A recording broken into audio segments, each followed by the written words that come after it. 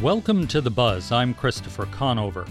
As the summer rainy season nears an end, we look at how Arizona's roadways fared through the monsoon.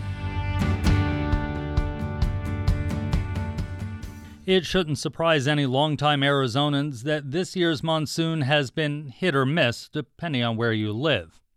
While the official total for Tucson, taken at Tucson International Airport, measures around 4 inches of rain this monsoon, rain gauges elsewhere in the city have measured almost double that total, and gauges in places like Cochise County and the state's pine forests have totals in the upper teens, with more possible this weekend. With those notable rain totals, some places have been coping with periodic road closures for the past 2 months. So why are roads in places like Pima County so often flood-prone when these annual storms hit? To answer that question, we spoke with Matt Sierras, a division manager for the Pima Department of Transportation. I started by asking him if the past few months have been normal or abnormal for monsoon-related road closures. It's in line with last year, which, as you know, last year was a heavy rain monsoon season. So we started off a little slow. The beginning of the monsoon was relatively slow. We had a few, small showers here and there, but as of late, it's really picked up, and the amount of water that we've received has been pretty significant. So yeah, we've been pretty busy. Our crews have responded to these flooded areas, and we've had to close a lot of roads due to the flooding. So it's been a busy year, yes. It seems when I get those alerts that the county sends out, it's always the same places, more or less. There are certain places we just know flood. Why are some areas just more flood prone? And is there something that the county can do or not to alleviate some of that? Well, the majority of those areas are dip crossings. And so, yeah, they're prone to flood. We have them identified. So yeah, we're aware of the locations. As far as our response to them, really at this point, we can only just get out there and try to close the roads. And once once the rain stops and the flooding has gone away, we can get out there and open them up and clean them up. But yeah, our response is getting out there right now to these areas that are prone to flood and try to prevent people from trying to cross these dip crossings, and then getting out there in a timely manner and try to get them cleaned up so we can get that road opened up to the traveling public. I have no doubt that when people come up to those dip crossings and they're closed because of flooding, somebody sits in their car and after they decide not to drive through them, which we know they shouldn't do, they think to themselves, why isn't there a bridge here? How do you decide when to put in a bridge? When is it practical to get rid of those dip crossings and allow the water to flow under a roadway with a bridge? Yeah, it's a great question. I mean, it would be nice to have bridges installed at all these locations, or some other type of infrastructure to help get the water through. But really, it's just the amount of dollars that's required to build bridges. With the county wouldn't be able to sustain that type of the financial impact at all these locations. So, but from my standpoint, from a maintenance standpoint, we just out there responding and maintaining the area. So that would be a conversation that our planning and engineering department, or division rather, would take a look at. Plus our capital program office that handles new construction. That would be a question they would need to answer. We just, like I said, we're out there from a maintenance standpoint, just responding. But general answer is just the amount of money it would cost to install bridges at all these dip crossings would be a very, very heavy dollar amount. So when you say your crews go out there and reopen the road, what does it take to get a road reopened? Obviously, move the signs out of the way and no water, but it seems like there's more to it than that. So typically, the water floods the area, so there's water visible. Once the water dries up, then there's some silt and sand and mud and other debris that's in the roadway. So typically, we're out there removing that from the area and then getting the area swept up, just making it safe for vehicles to travel through there. There are, however, occasions where, depending on the severity of the flood, significant damage to the roadway, where maybe sometimes the road gets undermined. And then we have to, of course, shore up the area to make it safe. So more often than not, it's just cleaning up, the removal of some sand and mud and silt and whatnot. Sometimes there's, debris and branches and things like that. They're in the roadway. So just getting it cleaned up. But sometimes, like I said, there's extensive damage. We have to go in there and do some paving and backfilling and repair the road to make it safe. You mentioned paving, and as we were talking about earlier, there are some roads that those dip crossings, they flood on a regular basis. Do you try and not pave them during monsoon and wait until after the season, or is it one of those things that there's damage, it gets fixed right away? Great question. I mean, it would depend on the severity. Anything what we like to do is try to hold it together until after the monsoon's over, so we're not duplicating our efforts. Of course, depending on the severity, we have to make it safe. So, oftentimes that could lead to an extended closure. And there are some repairs we could do, like a slurry backfill, things like that, to make it safe.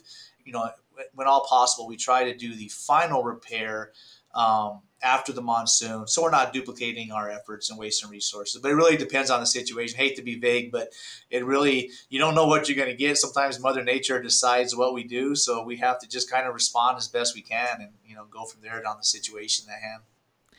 How do you all decide when to close a road? We've talked about reopening a road, but is it height of water, speed of water? Do you close roads in advance because this is going to flood, so we're just going to close it, as the storm's coming into town? How do you make those decisions? It's a judgment call in a lot of cases. Oftentimes, if we are standby personnel, we're aware of storms are coming in. We'll have them get out there ahead of time and be as proactive as possible, and go ahead and put those barricades up as a precaution.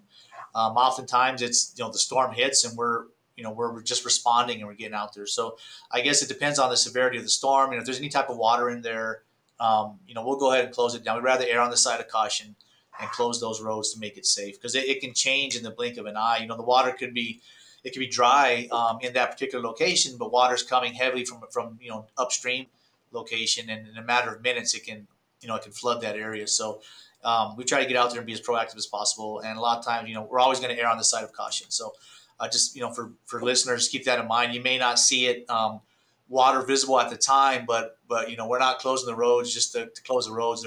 They're done with the safety component in mind. So hopefully they understand. We've been talking a lot about monsoon, which unfortunately looks like is getting close to the end for this year. But those of us who've been here know that rain will come again, first part of the year. Do you get the same road closures at that time of year, or is it not so severe? We do, but it's not as severe. This monsoon season is really, where we have a lot of closures and all over town. The winter rains, we do have closures associated with it, but the monsoon time at these dip crossings is really the height of our season. All right. Well, thanks for spending some time with us. Yeah, absolutely. It's my pleasure. That was Matt Sierras, a division manager with the Pima County Department of Transportation. The rainiest spot in Arizona this monsoon is one that many Tucsonans may be familiar with, Willow Canyon. It's home to a handful of cabins on Mount Lemmon, about 5 miles southeast of Summerhaven. So far this monsoon, Willow Canyon has received nearly 25 inches of rain. That's a little more than what the area sees in an average year. To hear how Willow Canyon and other parts of the Coronado National Forest cope with a rainy season while minimizing impact on preserved land, we spoke with Ed Monin, an engineer with the forest. So, as is typical with any given season, monsoon season, we have certain areas of the forest that fare better than others. And we do have our trouble spots that we get every year. But each year we have different areas where we have, the roads don't fare well at all. But then some areas, they do well. It just depends on how good our drainage features hold up and how powerful the storm events are in any one given area. As we mentioned, Willow Canyon is the star right now, getting the most rain as we move towards the end of this monsoon. It's just down from Summerhaven, which we know is so popular, especially in the summer. What does the forest have to do to prevent, damage to these areas caused by flooding, especially in popular areas? Yeah, so the key is to have your drainage features properly designed for the expected flows and to have them properly maintained, on an annual basis. So typically pre-monsoon, we go through a lot of these areas and we'll run our force account maintenance crew over the roads. We blade, we improve the drainage structures, we clear culvert inlets and outlets to make sure that all the drainage is flowing properly underneath the roadways. And that's really the best we can do is we maintain the existing infrastructure, and then we really just hope that it holds up. For areas that are more remote, maybe less visited, like the Chiricahuas that are all part of the Coronado National Forest, does the strategy change for those areas because they're less popular than Mount Lemmon, say? Not necessarily. We try to ensure that our transportation system forest-wide is ready for the expected precipitation, but we will generally prioritize the higher popular, the more popular areas that get a higher concentration of recreation. We do tend to prioritize those areas when it comes time to address road maintenance damage that has occurred due to precipitation events. The monsoon, of course, is part of that natural cycle that makes the desert, and you all have to balance the nature versus the public use, if you will. How do you balance those two things? Well, it's a delicate balance. We have to always keep in mind what the natural element is going to lend us. So, for example, as you're aware, on the Catalinas, in the more popular recreation area on the Coronado, we did have the Bighorn fire a couple of years ago, and these type of events, whenever you have a fire event, you tend to get more of a flow coming off that landscape. So we do have to take a look at that from an administrative perspective and decide if certain areas are not safe to have the public recreating in during the monsoon season. So I think that's really how we balance that out. We do it administratively, where areas where we know are subject to potential high flood flows, we try to work towards keeping the public aware of the inherent dangers and potentially close those areas if need be. You brought up the Bighorn fire, which brings us to fires. Right now, the Mount Lemmon area is so green. Sitting down here in Tucson and looking up at the Catalinas, it's just amazing how green they are. But we know as soon as the rain stops, that green's going to turn brown. What does that make you all think about when it comes to fires? Well, that's an annual risk that we have to deal with. Outside of monsoon season, things tend to get really dry. So the Forest Service is very actively engaged, in the fire effort. And so that's basically we're on point when we're out of monsoon, and we are always looking at, what the moisture content is out there. So we know we can better assess what the fire risks are at any given time. All right. Well, thanks for spending some time with us. All right. Thank you. That was Coronado National Forest Engineer Ed Monin. You're listening to The Buzz. I'm Christopher Conover. We're looking at how monsoon rains are affecting roads and highways around the area. For Flagstaff, the monsoon moisture couldn't come soon enough. Early seasonal rainfall helped tamp down the pipeline fire to the city's east. That fire burned up to the northern boundary of where the tunnel fire had hit in April. But the rain that helped slow the pipeline fire marked the start of an above-average monsoon, and those rains have caused issues in the area where the two fires burned. Flooding and soil erosion have damaged area roadways and private property, and a major arterial roadway, U.S. Route 89, has been closed 7 times due to flooding issues. The Buzz producer Zach Ziegler recently went on a tour with Lucinda Andriani, Flood Control District Administrator for Coconino County. Andriani started by recalling the last time the area burned in a wildfire a dozen years ago. This eastern flank was also burned during the Schultz fire in 2010. And so the pipeline fire basically reburned a large area of the Schultz fire, but it also importantly burned some sections of the forest up very high on the peaks and very, very steep slopes that probably hadn't burned in well over 100 years. So a lot of dead and down, burned very, very hot, very severely. A combination of steep slopes and severely burned ground creates a phenomena called hydrophobic soils. Now, we've had so much rainfall already this year. The soils have transitioned off of being hydrophobic to now basically we're losing all the soil up there. And you can see like these big areas that are denuded now. And that's because we're getting a tremendous amount, millions and millions of tons of sediment and rock and debris is coming down off of that mountain now. As a result, we call it the unraveling of the watersheds. The tunnel fire burned closer to the neighborhoods, actually, and it burned an area that hadn't burned during Schultz largely. That's flatter ground. The flood impacts off a tunnel were very limited. Unfortunately, the flood impacts off of the pipeline fire have been very severe and repetitive. You just so happen to be good enough there to stop us right in front of a sign that says "Watch for Water" on the roadway. People might look at this highway and just say, oh, that's, the road up to Page or Lake Powell if you're interested in the area as far as tourism and visitors.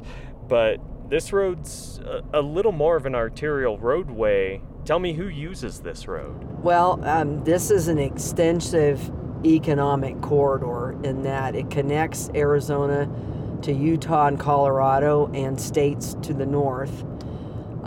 It's also a major connector to our tribal nations, primarily the Navajo Nation, as well as other tribal nations that are in this area. So, and then of course connectivity to Page, St. George, Utah, the Kanab area, and then into Colorado as well.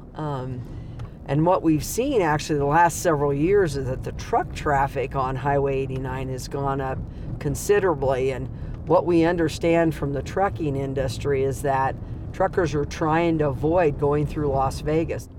Now that the monsoon is passed for the most part, is there any talk of what work can be done before this time of year rolls around next year?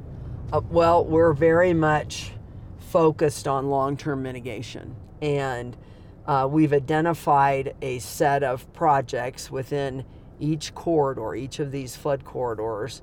And if we can secure the federal funding that we need, we want to begin to implement those right away.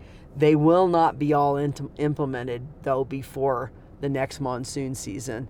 We're looking at upwards of $125 to $150 million worth of work that has to be done to actually effectuate mitigation. So we're on Landfill Road now. This is the road that goes out to the regional landfill, which is one of the assets that's at risk for flooding. And the flood water that comes off the government tank watershed comes through this area, and once after the highway, it divides into two flows. And one flow is sending flows right now into Doney Park, which is downstream a couple of miles from here. And we've seen significant flooding there. It's flatter there, so we get more ponding type effect there. Versus here, we'll have very rapid, flash flooding, very dangerous flash flooding. Here's some evidence here. You can see these eroded channels. We've had to throw some rock in to try to support the channels. And we're looking at measures both. We're looking at adding additional berms through this area. So you're using these berms to channel all this water away from some important sites, homes. We're actually not channeling it away. What we're doing is slowing it down. If you note the soil here is all cinders. The peaks are volcanoes. These little hills here, these are all cinder cones. And if we can slow the water down, it will soak in. This is silt and ash off the burn area that's flowed down here. This is about 7 to 8 miles from the actual top of that peak. That's how far this flood water is coming. If you go up to the top here, we'll see, you'll see the big eroded channels, a lot of erosion impacting a lot of these properties here. Starting to see sandbags a little more. Yeah, a lot. Well, and you'll note there's barriers behind pretty much every one of these homes. Some of these homes, post Schultz, they built flood walls, but then you're seeing all the barrier here now. Just about every home in this neighborhood now has barrier and or sandbags. Most have barrier and sandbags because it's been so hard hit. So as we look at this small trench that's formed here, I mean, it's maybe at its wider spots 2 feet across, but at its deepest, it's easily 3-4 feet deep. I'm guessing that tells us something about the speed of the water. The speed of the water, and I can share some videos with you if you want to see some videos. And there's a video, we had a night flood event out here, and I'll tell you, it's somebody looking out the window, and you can see the barrier, and you can see the water beyond the barrier, and it's traveling 20-30 miles an hour. So it will easily sweep an individual. We had a close call out here with one of the residents shared with me that his adult son almost got swept away. It's, the level of anxiety and fear, it's real. This flash flooding is real. This is very severe flash flooding. Very dangerous, very, very dangerous. This is a channel that we constructed post-Schultz as well. This is the Brandis Way corridor. And you can see how it's both eroding and in various points either collecting sediment and rock or eroding away, having a big impact.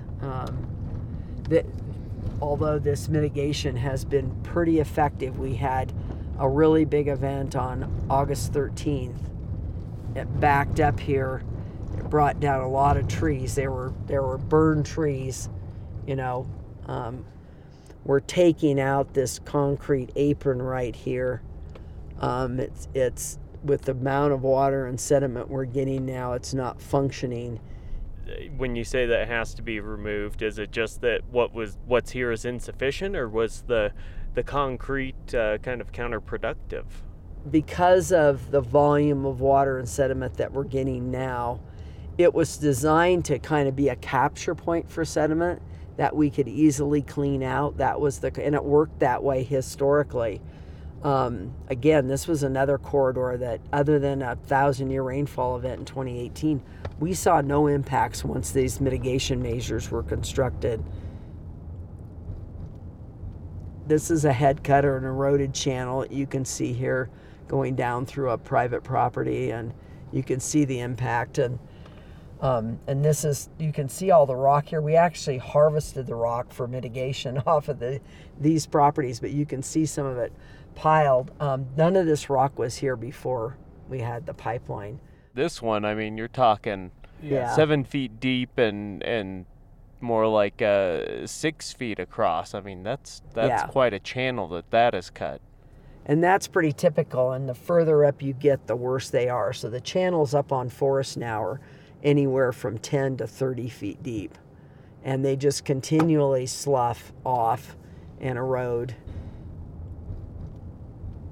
On August 17th, we hosted, Congressman O'Halloran and the district hosted some officials from the U.S. Department of Agriculture, as well as the U.S. Forest Service, as well as Federal Highways. And we did a meeting, walked through all the long-term mitigation plan and so forth with them.